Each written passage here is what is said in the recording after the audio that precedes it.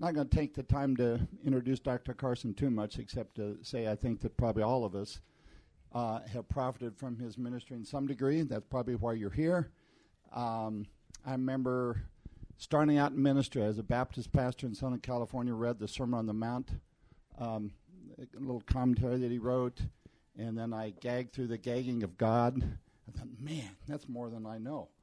And a number of other different places that God has led Dr. Carson to write, and just tremendously profited from that. So, Dr. Carson, thank you again. And I'm going to open a word of prayer, and then he's expressed a willingness to just take kind of an open forum questions. So however you want to do that. I am strictly here as the moderator. And I told him, if you get a question you can't answer, don't look at me. So I'm not saying I'm leaving him by himself, but I'm saying I'm leaving him by himself. So he will deal with that, and so we're thankful for the opportunity to do that.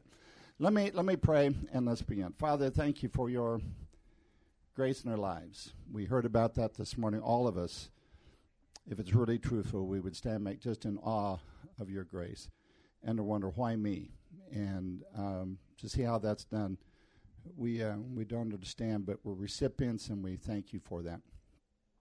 Now, Father, we want to sharpen our minds and the tools that you've given to us for ministry. I pray that you would help us do this today. Thank you for Dr. Carson. Thank you for the tool that you've given him. Thank you for his mind, for his heart. Thank you for sharpening him. I pray that, Father, what you do through him would sharpen us today. We pray this in your name. Amen. Okay, we will open that up. And could I say, first of sure. all, that Pastor John's introduction is a lot kinder than the one that was given to me by a friend of mine in the East who should know better. He had these open sessions during the week on occasion where a lot of non-Christians were brought in, and this was on postmodernism 20 years ago, just after the gagging of God had come out, So in this room filled with 700 people, a lot of them non-Christians, he holds up this book. He says, "This is the gagging of God." It's a big book. I've just got one question. Who will gag Don? And then he sat down. That was the introduction. Really? So you see, compared with that, boy, you were really gentle. You're supposed to build a speaker up when you introduce him. So I was trying to do that. And if you've never read that, that is it's a wonderful. It is big. Well, it's a great doorstop. It's a good reading book. So it's got lots of blessings in it. Doorstop, puts you to sleep at night. And it looks impressive. Looks impressive. Big books on the shelf. Right. They look good. Paperweight. Yeah, let's get to it. So. If you haven't read Gagging God, that's a good commercial, so I commend it to you. So how can we open up questions that you would like to have addressed to Dr. Carson? So who would be first? I think everybody here can hear, so if you'll just speak up so that we can all hear that and make sure we have that right, that would be helpful. So who would be first?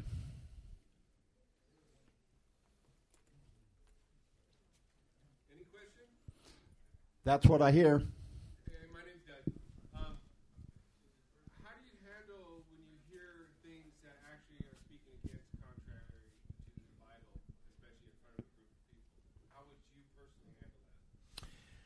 Well, it's a generic question, and a lot depends on where you are. Supposing it's in a church where I'm pastor, if the person who is speaking against the Bible, it's part of an open Q&A time, I let them run and then answer it. If it's something on mass media or something and it's just typical of the day, usually I don't respond because there is a time and a place for strategic response where you have a whole structure or an article or a book or a speech or something. But if you get into the attitude where every time you hear something that you think is a little off-center, you have to respond, then you end up in a kind of reflexive reactionary mode. Everything is defensive. So some things are better handled by articulating the truth in the right context and yourself. I don't think there's a generic answer to it. But some things are so wicked, so evil in a context where people are getting hurt that it really is important to respond. But then I would also say it's important to respond in such a way that you're maximally winsome. In today's post-millennial world, you can lose an argument by being right but mean. So you have to be winsome. I mean, you should be in any case. But in today's culture, you especially have to be winsome, or else even if you're right and formally, even before this came along, there was a theologian at the University of Chicago a number of years ago, late 60s, Thomas Altizer, who made famous the God is dead theology. The God is dead theology died after about 10 years, but for a while it was very popular. And one of our guys at Trinity, who's long since left, I won't tell you his name, but he was known as a great debater. So there was a debate hosted at University of Chicago between a guy from Trinity, where I am, and Thomas Altizer. And Thomas Altizer had all the students with him and so on. And the debate was an evening debate. There were hundreds and hundreds and hundreds present, both from Trinity and from the University of Chicago. And just about everybody there agreed that intellectually, our guy wiped the floor with him. But the other guy won the sympathy vote. Partly because he was half drunk and just seemed like a bit of a dawdler. And if our guy had just shown a little more kindness and winsomeness and a sense of humor, a bit of self-deprecation, he would have won. Not all arguments are won by superior intellect. So what role does drinking play in public speaking? Let me extra fluidity. Yes. Let me ask if you could move in. I guess there's some people back there, so if you're on the edges, if you can move into the center. And we do have more seats back up here. Nobody wants to sit in the front, Peter. Okay, now I'm going to try and repeat the question, so if you get too complicated for me to understand, we're in trouble, but I will try and repeat it for the sake of recording. Let's go over here. Yeah, I'm a pastor in a church, Bay Area, West Hills Community Church, and I have a group of friends that go to a bigger church in San Jose, California, and they just took a position that they're going to be egalitarian, and I have some friends that are kind of chewing on the subject at hand, and I'm asking them questions about their position on this. How would you pastor those people or encourage them about the ramifications of being a member at a church that has taken a position where they're going egalitarian as far as their elder board? So the question would be, how would you advise somebody in a church to deal with a board that is condoning egalitarianism? Would that be the question? A member of the church. Okay. That's complicated as well. In the first place, I'd want them to read two or three things so that complementarianism or egalitarianism are not just slogan positions, but that they've worked through some passage. If they haven't read anything in the area, I'd recommend a little book by Claire Smith called God's Good Design, partly because it's understated, it's exegetically faithful, and she takes pains to show that it is a good design. So it's not just winning an argument, it's winning a whole cultural perspective. The second thing I'd argue is that although complementarianism has often been badly handled, it comes across as merely a position in which you say no. When complementarianism is well handled, in fact, Christians go to their way for finding places where you're busy saying yes. The Gospel Coalition, of which I'm the president, everybody knows is complementarian. We also run the largest, I think, if I may say so, most biblically exegetical women's conference in the country. We're running weekend training centers all over the country to teach women to teach the Bible well. We don't want to be associated with no. We think that there is a pattern in Scripture that is good and godly and ultimately for the good of both men and women and can be abused by either. And when I look around the country, complementarianism is not something for which we focus on the no, but for which we focus on the family. When half the kids born in the country are born into one-parent homes, we've got troubles down the road. We've got huge troubles down the road. And you don't fix that by a little bit of social legislation. You fix it with strong families. And so I would paint the bigger picture rather than just an issue on yes or no for women's ordination, which is interesting and has some importance, but it's not the end of the world. It's a bigger issue that that has to be thought through carefully and wisely and humbly. And so apart from that, I would nevertheless say that it is at one level a secondary issue. It's not nearly as important as substitutionary atonement. It's not as important as the deity of Christ. And if in the region where they are, the church that they're in is the only one that's a gospel church, and they go, in their opinion, off track on that issue, yeah, well, you might not like it, but it's not the end of the world. On the other hand, if there are other alternatives in the vicinity that don't seem quite so beholden to cultural agendas, maybe that's something to consider too. But it's not something that you're going to handle with a mere proof text. I'm going to throw something else in there. I don't know if you've heard of Simeon Trust. We've done a number of things here with Simeon Trust to teach women how to teach women and do all the exegetical tools that you can and all that. It's a positive side of trying to train women what they can do in their church rather than just saying no. So Simeon Trust, it's a great opportunity. Yeah, one of the women on their board, Kathleen Nielsen, was our director of women's initiatives at the Gospel Coalition. Okay. Yes, sir. So how important is it to contextualize the gospel, and what does that look like? And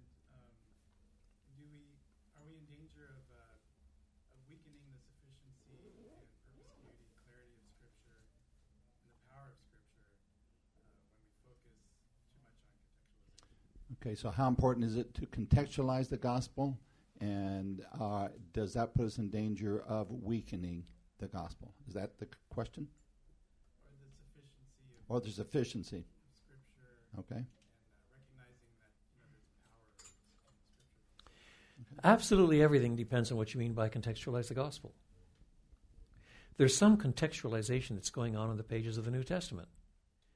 So that when Paul is preaching the longest recorded sermon in Pisidian Antioch in Acts 13, he's preaching in a synagogue context where virtually everyone who hears him shares certain common theological points. There's one God. There's a difference between right and wrong, bound up with morality. Sin is first and foremost defiance of God. History is going somewhere, and there's a judgment to face, and there's a hell to be feared and a heaven to be gained. Sin is paid for by sacrifice, and a whole lot of other kinds of things. Then he gets to Athens in Acts chapter 17. He's got people who have never read the Old Testament. They don't believe there's one God. They don't have a linear view of history or a teleological view of history that's going somewhere. Some of them think that matter is intrinsically bad versus a biblical view of creation and so on. So Paul recognizes he has to start a lot farther back. That doesn't mean he's changing his gospel. It means he is contextualizing it. That is, there is a context in which he's speaking, and to be heard and understood in that context is an important responsibility. So in that sense, if that's what you mean by contextualizing, then you look for the kind of contextualizing that takes the context of the hearer seriously enough that you think through how to get across a faithful message in a way that is contextually plain. But there are forms of contextualization where you end up trimming the gospel in one fashion or another. And it starts from the fact, let's take it to 21st century San Francisco. It starts from the fact that most of the major themes in the Bible have almost no resonance with the culture. Stop and think now. Covenant, temple, priesthood, blood sacrifice, justification, kingship. See, I could name 15 or 20. Now, how many Americans are really turned on by kingship? Kingdom of anybody, let alone kingdom of God. And how many of them are really worried about the quality of their priest, or can hardly wait to get to temple again because that's where the glory of God is disclosed? I mean, you realize that part of the problem in trying to get across the gospel in a biblically illiterate generation is that you've got to start a lot farther back. And if instead of doing that, you transmute the gospel into something like, God loves you and has a wonderful plan for your life, well, that's a biblical statement. But how will they hear that? Where does that verse come from? Or where does part of the verse go? Or God loves you and wants you to have the abundant life. That's where the verse comes from. The abundant life expression is found in one passage, namely John 10, where it's referring to the life of sheep. What are you going to tell people that, abundant life for sheep means they have a lot of grass? You're going to tell students at Berkeley what they need is a lot of grass? They might agree. They might agree. You realize there's some contextual problems when you're trying to get across some things, you see? And so I want to argue that increasingly what we have to do is get people into the kinds of exploratory Bible studies that lay out the big picture, that make the categories sensible. So, some of you know that I'm at Berkeley tonight, but in some ways, being at Berkeley for one meeting is a hard thing to do because some of the non-Christians that will be there don't have any categories at all that I can latch onto. I'd be much happier to have 5 meetings at Berkeley because then I can build a picture. Do you see? But you do what you can do. You do what you do with the time you've got, so if instead of trying to build up that background so as to explain what the gospel is in the Bible's own categories, if instead of doing that, if you just thunder away using those categories that nobody latches onto, you won't have an audience.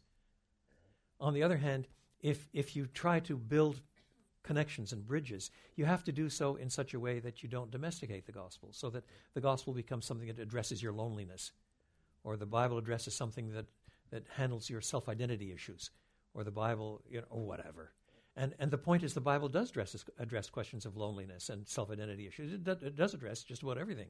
But on the other hand, if that's what the gospel is about, you've got it wrong, because it's first of all about how image bearers of God can be reconciled to God after their own conduct and life and nature has earned the judgment of God and they're under his wrath.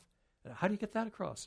People don't ask to be saved until they know they're lost. They don't ask to be forgiven until they know they're guilty. They don't ask for life until they know they're under sentence of death. They don't ask for, and so on, so on, so on. And one of the hardest things to get across in any university setting today is the nature of sin.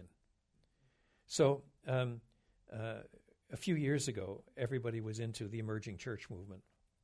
And the emerging church movement at its worst was pushing so strongly for the contextualization of the gospel that the gospel they were left with was a long way from the biblical gospel. If that's what you mean by contextualization, I'm again it. So a lot depends, you see, on definition. And the way you start is by going back again and again and again with others. What is the gospel? What does the Bible expect us to know and believe and do? And within that framework, then it takes some hard work to think through how to present that winsomely and boldly and faithfully and lovingly and so on. And some of the work that you do in that connection will be aware of the context. I mean, so I'm here at Berkeley tonight, but a few months back I was at a university in the Middle East. I won't tell you which one, but a Muslim university. And let me tell you, that's another world. Nobody's asking, yeah, but is there such a thing as truth? We're all convinced there's truth. The question is, who's got it? So my approach there is different because it's a contextual difference. So part of my responsibility as a preacher or teacher of the Word of God is to be contextually aware, to contextualize the gospel. But I don't think I reshape the gospel. I'm just repackaging it a wee bit to make sure that I'm addressing where they are as opposed to where kids at Berkeley are. Does that make sense? Let me add something to that. If you want to, I'm sure Dr. Carson will know this, but his partner in the Gospel Coalition, Tim Keller, has written a great, not a huge book, but it's called Just Preaching. About a third of the way through that, he has just a great section on contextualization that I think would answer that question. So I'd commend that to you. Back there. So, I had recently got plugged into the Cal Berkeley football Bible study just recently. And I guess my question for you is, how do I direct a group of young men to biblically sound teaching? So in a football context, Seth? For that. Okay. How would you direct a group of young men to savor biblical teaching? That'd be the question. Do you play football? You look like it. You're on. He This dude's a hunk. he was the defensive player of the game for Oklahoma State 2 years ago. Oh, I am impressed. 3 years ago. I'll have to ask if I can get my picture taken with you. Yeah, that's a really good question. And, I mean, the ideal is that there's somebody around who's good at leading such Bible studies. I mean, to have person-to-person contact, somebody who's leading a good exploratory Bible study with a bunch of hunks and doing it well is terrific. Apart from that, it's often a question of what city you're in, what churches are around that are Bible-teaching churches that have really good exploratory Bible studies. Sometimes there's a good group on campus that's particularly good, and that varies from university to university. A really good crew group on one campus does not necessarily mean that the crew group on another campus is equally good, because it turns on local leadership. So my first appeal would be to ask Christians whom you respect in the particular area the same question: who are the best leaders? Who are the most adept at winning people? They're theologically faithful, they're biblically faithful, but they're winsome, and find out at the personal level. Apart from that, there are lots of good books around nowadays too. There are evangelistic studies, on Mark. Read, Mark, Learn is one that I've used quite a bit in the past from Britain. Read, Mark, Learn. This is an obvious pun, because they use the Gospel of Mark. And there's another one on John that's similar. I did one a few years ago. It's a bit upmarket. That is, they'd have to be bright football players. Most are, of course. They're really But what I do is I take people through the whole Bible in 14 sessions. It's called The God Who Is There, and that's both in a book study, and there's a study leader's guide as well, and there's a video set for it as well, and so that presupposes no knowledge at all. It starts off explaining what the big numbers and the little numbers are, chapters and verses, because people don't know that. And the difference between the Old Testament, it starts with nothing in their background. And people have used that simultaneously as an evangelistic tool, but also sometimes to ground baby Christians who've got some proof text around from the Bible, but they don't know how the Bible works as a whole. So there are tools like that around. If you need more help, I'm sure there are some pastors here and at other churches that can answer that sort of question for the local area. And if not, shoot me an email. I'll give you a lot more. Nowadays, there's a lot of literature out there. Some of it's really good. Right over there. Yeah, I have a question. Going back to kind of the question from earlier, I'm from the Central Valley, which is probably a little bit more like what the Bible Belt would be in the rest of the United States. And so, being new to the Bay Area here, how would you practically engage somebody in the community differently when you're in like the Bible Belt, Texas, or Central Valley, with somebody like what you're going to do tonight in Berkeley? Like how would you practically differentiate as you engage with people from those different types of communities? So how would you determine how to engage somebody depending upon your environment that you're in?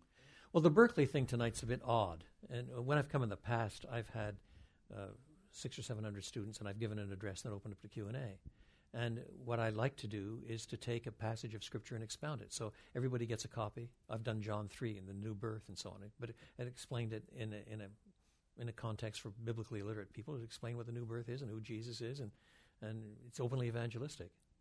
But tonight I was supposed to be having a discussion under Veritas Forum banner with a professor from the university.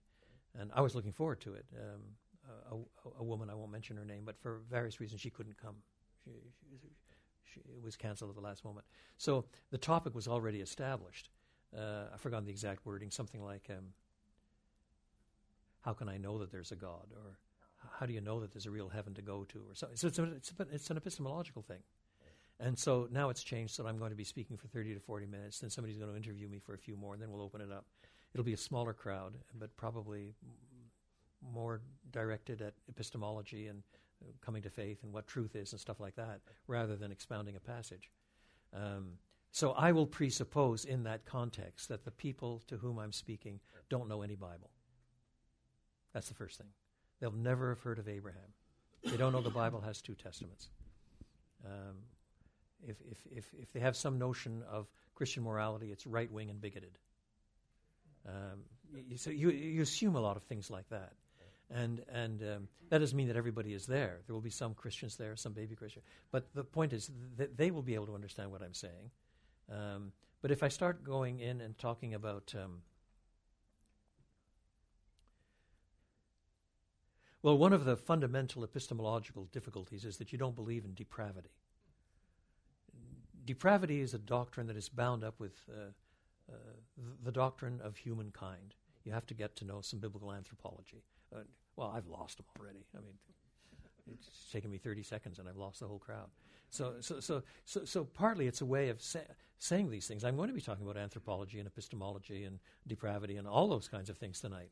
But to do so in ways that don't sacrifice what the truth is, but begin to question the assumptions of biblical literacy and so on. And whoever, I think it was, I don't remember who sent it to me, but somebody sent me the results of a survey of Berkeley students that was done some months back on religion and this sort of thing. They sent me the results. That was really very interesting, and that just helped me sharpen things up a wee bit more, too, in terms of how I address things. The big difference between working in an area that has a more fundamentalist flavor and working in an area that is more 21st century secular, the big difference is biblical literacy. And the question is how to get across biblical truth in a way that is biblically faithful and letting the offense of the gospel be the offense of the gospel, but trying to avoid being offensive because I'm offensive.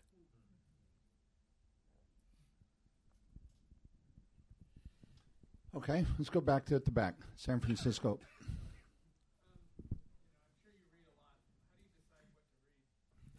How you decide what to read? That's a good question. Actually, it's a different question than the first one. But just because I've started a book doesn't mean I'll finish it. Some books are just too rubbishy or too elementary or too. You've read the first 2 chapters and then dip in a later chapter, and you already know where the thing is going. And so what's the point of reading any more of it? Moreover, when I've broken into a new area, I mean, my training is in New Testament exegesis, but I've been doing university missions for 40 years. And the reason I wrote The Gagging of God, I'm not a philosopher. The Gagging of God has some exegesis in it, but it's got a lot of philosophy and culture comment and how to get the gospel across and stuff. That's not my area. I've been doing evangelism, as I say, in university campuses for 40 years, but I'm not a gifted evangelist. I do it partly because it's mandated of all Christians, and I do it partly for me, because it guarantees that I keep in touch with what's going on in the contemporary generation. And so the reason I started working on The Gagging of God was because I was witnessing before my eyes the questions changing from university students. I could list half a dozen questions that I started getting 20 years ago that I had never heard in the previous 20 years once. And as they changed, I had to change so I started doing some reading. And when I started reading Michel Foucault and Jacques Derrida and people, postmodernism was in, I didn't understand them. Because I was brought up in French, I read them in English, I read them in French. I didn't understand them either way. And it took me a while to get into them, But eventually, I read them enough and talked to enough people. And after you read in a particular topic 5 books, 8 books, 10 books in an area, the next 50 you flip through because they're just saying the same thing. They're quoting each other, and you read them to find out how they're different from the last 16. And so the bibliography in the Gagging of God is very impressive, and I didn't read about 95% of it. I mean, Dr. Carson said that he did not. Now that needs to be qualified. I mean, the first books in an area I would read very carefully, footnotes and everything, but then you read faster and faster and faster, and finally I could quote read a book on a particular topic in half an hour. Not because I read everything in it, because I read enough in it to know what it was going to say. And so if you read for utility, you change your space of reading, you change your pace of reading, you change your purpose for reading. If I'm taking time off and I'm reading a whodunit, it depends how interesting the whodunit is or how well it's written. If it's P.D. James and it's interesting, I'll go a little slower. If it's something I picked up in an airport or something, I might not finish it. Pick and choose. I think that one of the secrets to productive reading is variable speed reading. Some things need to be thought about and meditated on. You take notes. You file stuff away. I have a computer system for filing stuff that's pretty complicated, but on the other hand, I can retrieve stuff spectacularly. And it's not me. I don't know anything. The computer knows everything. And what I need to know is how to retrieve stuff. And don't get bogged down in stuff that's unprofitable. Do you have categories of things that you'll say, I want to read some things in this category, some things? Do you have lists like that you look at during the year? Yes, but it's partly because I'm an odd duck, in all fairness. There's some people who are specialists in something or other, and all their serious reading is in that area. But when it comes right down to it, I'm a jack of all trades. I mean, I do read broadly. But I would argue that pastors should be jacks of all trades. I mean, that's you can't spend your whole life reading a book on nothing but divorce and remarriage. Or you're going to become a specialist in the Epistle of the Hebrews. Well, God knows that Hebrews is a great book, and maybe you're going to become enough of a specialist on it to write a commentary. That's fine. But at the end of the day, you're called to preach the whole counsel of God. And that means you need to be doing some reading on Old Testament, some New Testament, some work on Psalms, something on worship, something on prayer life, something on devotional literature, something on foreign mission, something on international history, something on church discipline, something on and on and on and on and on. So I try to make sure that I cover those areas in one form or another because in my heart I'm a pastor first. Do you see? You can't afford to be too narrow a specialist. His book on pastor, scholar, and scholar's pastor. Yeah. Excellent. John Piper and I did that together. Because he started off in scholarly ministry and ended up a pastor. I started off in pastoral ministry and ended up an academic. What can I say? We're both confused. Excellent book, though. Right here.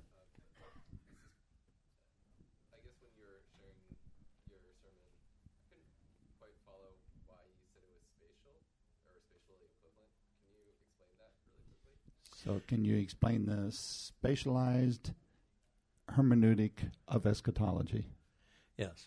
Well, the realized eschatology or inaugurated eschatology part is along a timeline. Right. So we're heading somewhere, but it's already lapped back. It's already started. It's already inaugurated. But why is it spatial? Well, I haven't said that yet. I've started with inaugurated. So that's the baseline is that it's inaugurated eschatology is that history is going somewhere. It's going to a climax, going to a new heaven and a new earth. But some of that's lapped back. It's already inaugurated. So that's along a timeline.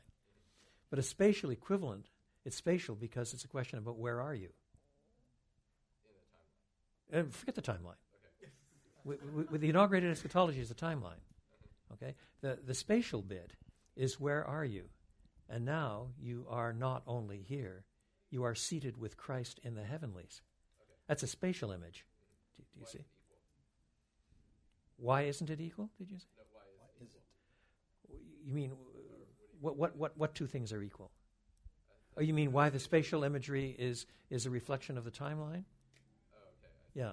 You see, in the case of the timeline, you've got something that's going this way, but it's lapping back. In the case of the spatial imagery, but you're already back here. Yeah, you got it. Now you can explain it to the next dude. It's now and not yet, kind of the same concept a little bit. It's now and not yet. Now it's there and not here, or here and not there, or whatever it is. Yeah. Back there.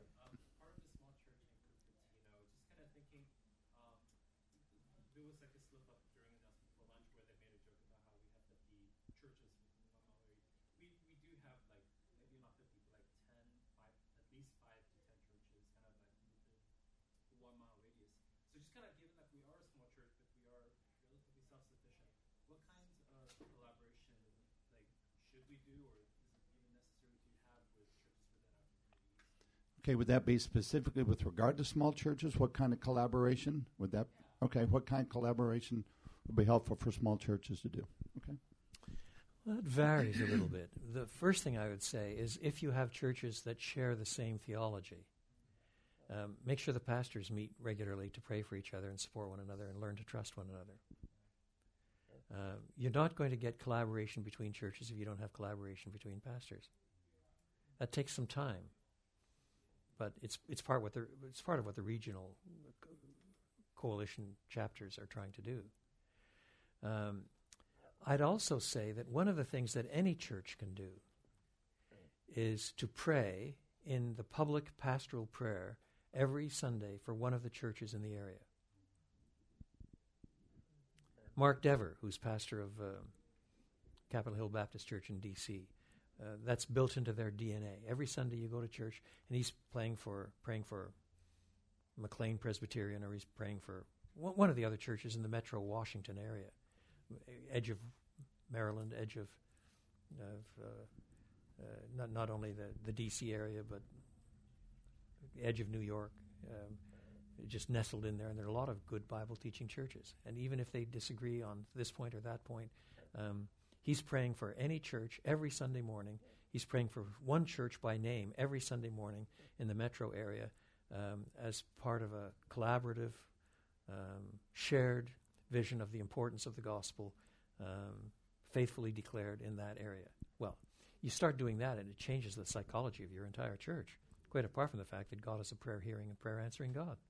It means that you're minimizing competition, and you're stressing the importance of the collaborative enterprise. You're expressing something of unity of Christ, you see. And then you challenge other churches in the area to do the same thing, with pastors getting together and so on. So you build that kind of stuff first. And then after that, there may be something to do with evangelism, shared evangelism, enterprise or whatever. One or two of our chapters in the regional flock of coalitions, in regions where they have a lot of small churches and none of them is big enough really to handle a church plant. We've had instances where 3, 4, 5, 6 small churches have banded together to plant another church, even though one church is Presbyterian, another church is Baptist, another church is Independent Bible Church, and so on. So they have some different ecclesiologies to them, but they're really deeply committed to the Reformed heritage of confessionalism and so on, so on, so on. And so they band together to pay the salary of, and whatever costs there are, donate some families to, and so on, this fledgling church until it gets off the ground. And what it will come out to be at the end, Baptist or Presbyterian or whatever, they don't care. Now, it takes a certain kind of maturity to get to that point, but for areas where you have a lot of small churches and the churches are too small to do much along church planting lines at this point, but could do some if they shared the task with others, that's another avenue too. But again, that doesn't just happen overnight. That happens out of a mix of a fellowship of intercessory prayer and praying for one another and so on. Good. Over here. Gavin. Just putting on the pastoral hat, the shepherding hat, what's kind of the profile of a lay leader that you find most useful in your church? And then secondly, what type of things would you expect lay leaders to be developing in both learning and just in their own lives as well? Okay, so what's the profile of a lay leader, and what things would you like to see a lay leader be learning? Is that correct? That's a huge question, brother.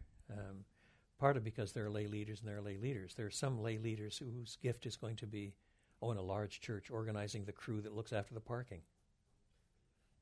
I remember when I was pastor of a church in Vancouver, Canada, quite a number of years ago. We had a guy who was appointed head of the deacons, head of the ushers, and he was never going to lead a Bible study. He didn't have the intellectual gifts for it. And he was a bit shy. In fact, I thought it was a bit of a dumb appointment, but some people really wanted it. And so he took this as a calling from the Lord. And he came and asked, what do I have to know to be a good usher? What do I have to do? And I went through the mechanics of it, make sure this and that. Make sure that the pews have their hymn books, or there were such a thing as hymn books in those days, and that everything's in order. If it's communion, that everything's looked after. But also to get to know the names of all the families in the church and their kids. And when they come in the door, greet them by name and shake their hands. You'll find out eventually where they like to sit and who's pregnant, and wish them well on a birthday. And, you know, but that's part of good ushering as well. It's not just leading people up an aisle or something like that. Well, he took that on, and we had the best ush church in Western Canada. I mean, you know, it was really so. When you say what is required of a lay leader, it depends a lot on what the job is, and there may be a lay leader who takes on the job of keeping the books. Well, to find a CPA or just a good accountant who can do the arithmetic and is trustworthy and so on, that's a huge job to keep track of where we are in the fiscal year and where the budget is and so on. And the bigger the church, the messier the job is. And but then beyond all of that, you're always looking for lay people who are learning enough Bible that they can teach it to others. So there are some, for example, evangelistic Bible studies, where what we have done in the past is find that there's one person, a lay person in that group who takes it the first time round. And you see that they've got extra spark. They've got extra grasp. They've got extra interest. They take it once. When you run the seminar again, let's say it's 7 weeks, run it the next 7 weeks. Maybe it's for an introductory study for new members or something like that. Then that time, you let them teach one of the units. You work at it with them. The next time, you co-teach it. The next time, they teach most of it and you're backup. Time after that, they teach it by themselves and they pull in somebody. And that means you've just passed on a job. You've delegated, and meanwhile they're learning to teach and beginning to teach others. And you do that on enough things, and pretty soon you've got exponential growth. You see, it takes a while to disciple people to handle the material well, and they have to be courageous enough to admit when they don't know the answers, and they'll find them, and they ask questions and find answers, and a few more cycles, and there are fewer questions that they face that they don't know how to answer. You know. And the same is true for many levels of. Out of that pool of lay people will also ultimately come your next selection of elders, your next selection of students who were wondering about taking some courses online at Bible college or theological seminary or whatever. So that you want to provide enough structures that people can move through the system and move up. By up, I don't mean to a superior position. I mean up to more knowledge, up to more utility, up to more usefulness, up to more influence, and there are usually ways of trying to produce structures that will help lay people grow in that sort of dimension. Then there's some people who just need help with grieving families, organizing food for families that's just been shattered by a suicide, you know, and to get people involved in doing what they can do at those different levels, get them involved so that they take on responsibility and don't have to be told eventually what to do. It means you've suddenly got leadership developing, and it starts with tapping people on the shoulder and saying, you know, my dear brother, I got something that I think you can really do for the Lord here, but pretty soon if that becomes the modus operandi, then you find a whole wave of people coming through. One more thing. Develop a culture of thankfulness. Trinity Evangelical Divinity School, where I still teach, took on a new president 4 years ago, David Dockery. I have received more thank you notes from David Dockery in the last 4 years than I received from the entire universe in the previous 66. I mean, he just writes thank you notes for everything. Your message in chapel was so wonderful. Oh, thanks for your encouraging note to somebody or other. Read your article inside. I mean, they're just constant. Now, it's not because he's doing it for me. He's doing it for everybody. I sometimes wonder how he gets any work done. He's writing somebody, you know. But what he's done, though, as a result, has bred a culture of gratitude, so that everybody's now writing everybody thank you notes. We're just going to clog up the whole email system with thank you notes. But it means that there is an attitude of encouragement for lay ministry and every other kind of ministry that I think is really, really, really important in the context of the local church. The gift of Barnabas. Good. Right back there. Yeah, as you look to the future of evangelicalism, what are some things that you see? I specifically want to know, where are we going? Where do you see like some dangers where we're distracted or going off course? But what are the things that you're encouraged about in terms of the future of sort of gospel Christ-centered church? Oh, dear brother. So what is the future of evangelicalism, and why don't you write a book about it? Oh, boy, that was a soft law, wasn't it? He just told me he is writing it. Yeah, because I am not far from finishing a book on the subject, you press my button and I could rabbit on for the next hour without getting out of first gear. But I'll try to spare you the pain. Part of the problem is the very definition of evangelicalism.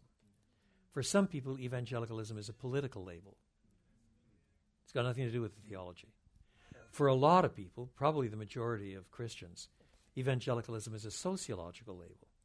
So you meet the people who call themselves evangelicals and find out what they believe, and you find they've got virtually nothing in common because they vary all the way from high church Presbyterians to snake handlers, and a lot of nominals in all of that. Then there's an historical approach to definition where you try to track out evangelical movements in history and find out where they align or don't align. And I say they all have some utility, but the only way that you can make the category evangelical really useful on the long term is with a theological definition. That is, evangelicals are those who believe, promote, and live out the evangel,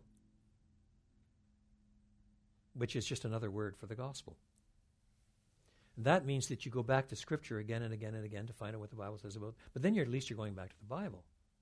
And so that if you do that kind of thing, what you discover is that there are millions and millions and millions of evangelicals on the sociological axis who are not evangelicals at all on the theological axis, which is a polite way of saying they're not converted. They don't know the Lord. And there are some Missouri Synod Lutherans and some Reform types who never call themselves evangelicals, who are, by a theological definition. Do you see? So when you ask, what's the future of evangelicals? Well, which axis? Because they all produce a different cluster. Do you see? So if you're saying evangelicalism at large, well, it's declining in numbers. It's declining in influence. It's declining in numbers. And by and large, I'm thankful to God for it. Because most of what's declining is the nominalism. And now it's beginning to cost a little more to be an evangelical in a theological sense. It's becoming a little clearer who's a Christian and who's not. And so I'm all for sharpening up that line. If you ask what sector of so-called evangelicalism is growing, then in North America, it's the sector that is theologically most robust. So the Acts 29 churches and groups like that are church planting, that are confessional, that are robust, and so on. It's not the lowest common denominator theology types. They're not growing. They're wimping out. So, at a time when most people would say that the culture, most Christians of just about any persuasion, would say that the culture is in some sort of decline on moral grounds or whatever, and gaining some grounds as well. But most moral declines. Nevertheless, there is another robust group coming along behind, fired by idealistic millennials who really have come to understand what the gospel is and want to live it out systemically. And they've got their own hang-ups and so on, but don't we all? Meanwhile, I've seen waves of students come through Trinity over the years. And of all the waves that I've seen, the emerging church wave 15 years ago, before the Toronto blessing wave 25 years ago, I've seen them all. And I would say that the current wave coming through is the one that I'm happiest with. The emerging church wave went through, and we're basically saying to the professor, shove over and we'll show you how it's done. This group comes through and they want to be mentored. They want to know how to plant churches in multiracial communities. I've seen more of my students go to the Muslim world in the last 10 years than in the previous 30. This is a great time to be alive. So it's difficult. It's a little more challenging, but bring it on. And so whether this will end up in judgment and disaster in North America, God knows we deserve it, or whether it'll swing a pendulum in due course and there will be Reformation and revival, I don't know. What I like to say is I'm neither a prophet nor the son of a prophet, and I work for a non-profit organization. But so I refuse to predict what's going to happen, but I'm far from being discouraged. Book coming out summertime, fall? I never predict when it's coming out until it's gone in. Okay. I hope to get it in the next couple of Look months. for it. Yeah. Look for it then. Yeah, I think we had someone in Arabic over here. Hi. I'm currently an undergrad at UC Berkeley, and our ministry, we witness twice a week, and I go out and I witness to people, and I share the gospel with them. And we share the gospel, and then we do like a little bit of Q&A. And I'm always puzzled by these two questions that they ask. And the first one is like, I think it's through like a sociological lens. Like, if I'm born in Morocco, I'm going to be Muslim. If I'm born in Japan, Buddhist, and then America, Christian. That one, like, I don't know how to approach that situation. And then the second one is like kind of like the binary view of Christianity in terms of it's Jesus or not. And then theirs is more like pluralistic, you know. Like when we share the gospel, we have these two circles, like, oh, it's Jesus, or you can like serve yourself. And then they always answer, like these Berkeley students, like, oh, you know, like I don't believe there's two circles. There's actually like many circles. And so like I'm just wondering, like, what are some strategies and then like questions that I can ask that I think are thought-provoking, and then also thought-provoking. Yeah. Okay, so two questions. First is, how do you answer someone who would say that because you're born in a country, that's the religion you have? And the second one, how to answer the question about is Jesus or something, is it a binary question or is it multiple? That's the questions, okay? Well, first of all, I'd want to begin by saying I'm grateful to hear that you're boldly witnessing. I mean, I think it's wonderful. And you represent a new generation coming along that is prepared to do that. Bully on you. The next thing I'd say is that with respect to the first question, it really is important to see that there are Christians all around the world. Not Christendom. I want to distinguish pretty early on from mere Christendom. But there are Christians in Japan. There are Christians in China. There are Christians in India. There are Christians in many, many countries, all the countries of Africa. There are Christians in the Middle East. There are Christians in Central Asia, and so on. And to argue that it's merely a sociological form of determinism is simply culturally illiterate. They then tend to say, yes, but the countries that are Christian in India tend to produce Christians. The families that are Hindu in India tend to produce Hindus, so that it becomes not a sort of a cultural determinism, but a family determinism. And I would say, why should you be surprised at that? Shouldn't Christians want to pass on their faith to others? Shouldn't Muslims want to pass on their faith to others? The question is not whether families are trying to pass things on to others, but which one is true. And you can't duck the truth question by simply saying families are passing on their different perceptions of what is the truth. And then I sometimes tell stories of times when I've lectured in the Middle East or someplace like that, where people are not doubting the possibility of knowing truth. They're raising if I'm in Dubai or someplace, nobody's asking me whether there is such a thing as truth. They're asking me, what is the truth and how do you know? Well, that's a different set of questions. It means that it feels more like the first century. It's fun. So as for the second question, the way I tend to put it is in a biblically illiterate generation, and at many universities it is biblical literacy, there are two things that go up students' noses. If I start talking about the Trinity, nobody's offended. If I start talking about substitutionary atonement or the deity of Christ, is that what Christians believe? Oh, a bit odd, but okay, if you say so. They're not offended by it. There are two things that evoke offense. Number one, a robust view of sin, where the attitude by way of comeback is, who are you? Who is God to tell me what to do, what to believe, or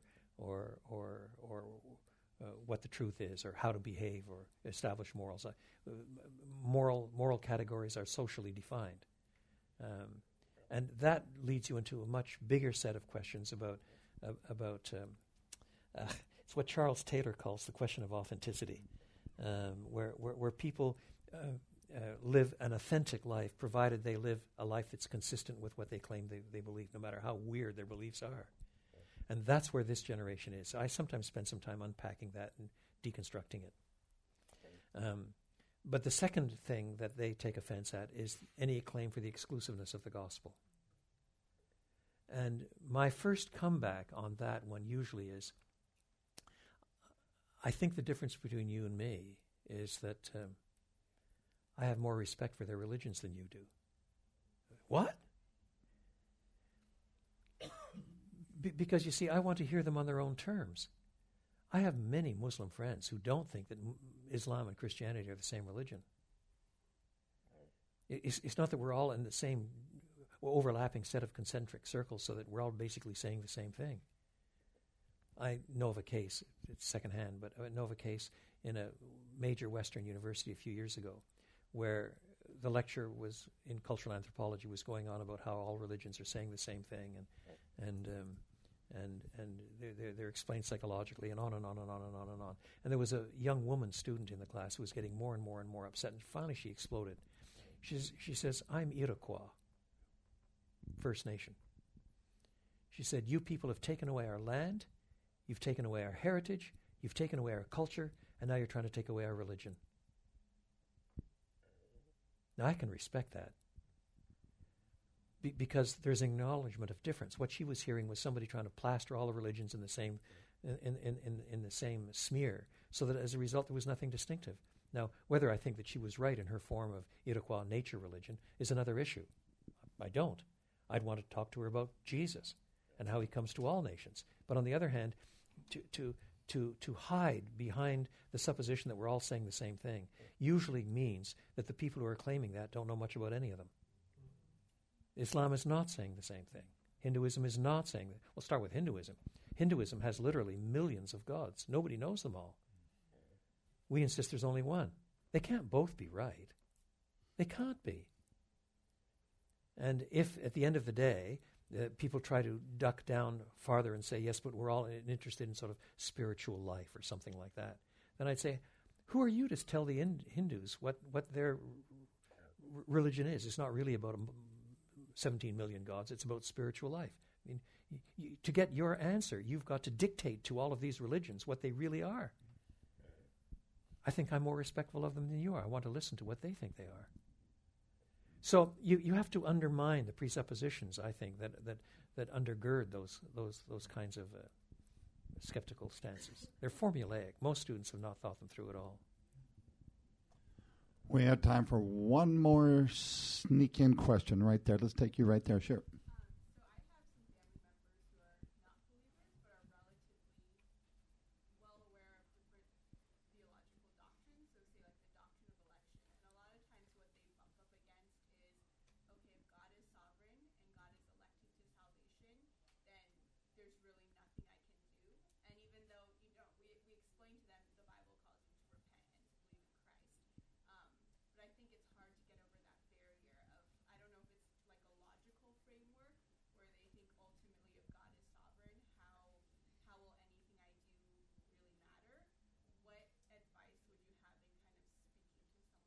So it might be a question, how do you square election with personal responsibility and response? Yes, and then especially to a non-believer Yeah. who's aware of that, how would you Right. Okay. Well, it's another very good question. I think the thing that you have to face first before you try addressing it directly is an assessment of how much that sort of question is a serious question, how much it really is an intellectual barrier, and how much it's merely a smokescreen so that they can avoid having to think about the gospel at all. It just becomes a defensive posture. And if it's merely a defensive posture and it's not really a serious question, then the way to answer it is different from the way to answer it if it really is a serious question. If it's really a serious question, I got some things for them to read.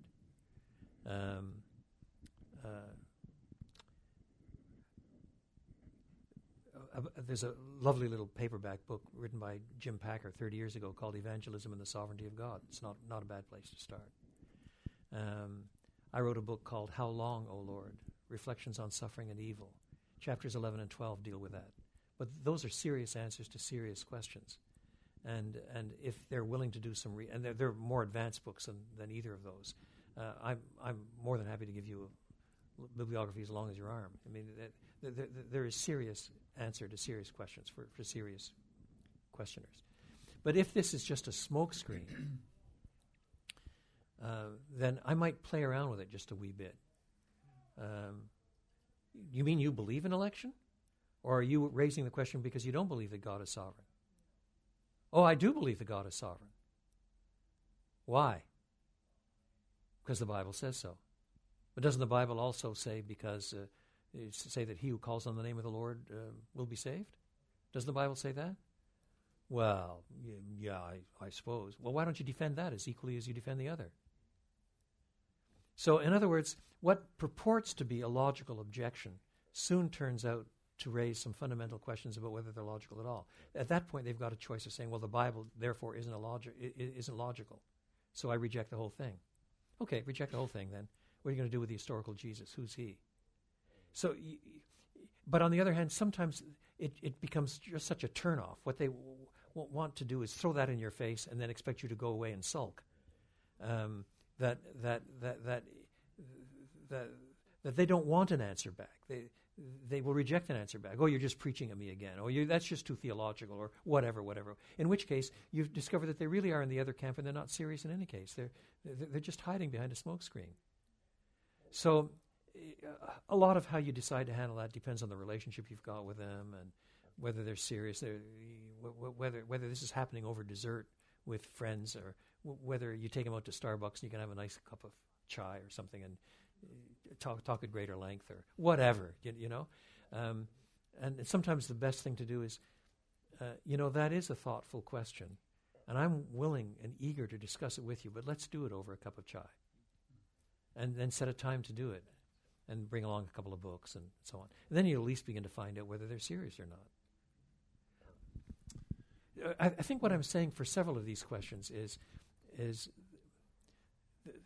the Puritans used to speak of the Christian pastor in medical terms. What's required is diagnosis before prescription. And so sometimes when you perceive a problem, you've got to make some intelligent diagnosis about what's really going on before you come up with an answer. And a merely intellectual, structured argument is not always the best way forward.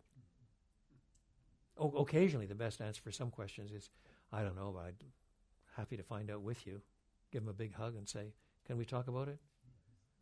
You know? Well, I want to thank Dr. Carson, thank all of you for coming and doing that too.